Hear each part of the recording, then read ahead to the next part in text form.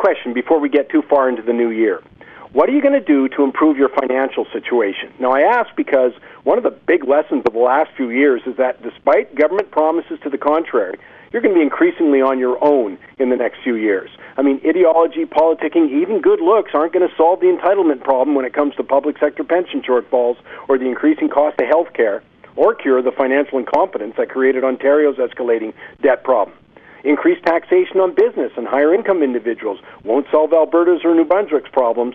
Now, keep in mind, this is the first year that cumulative provincial debt tops total federal debt. Only BC and Quebec aren't going to run for deficits this year.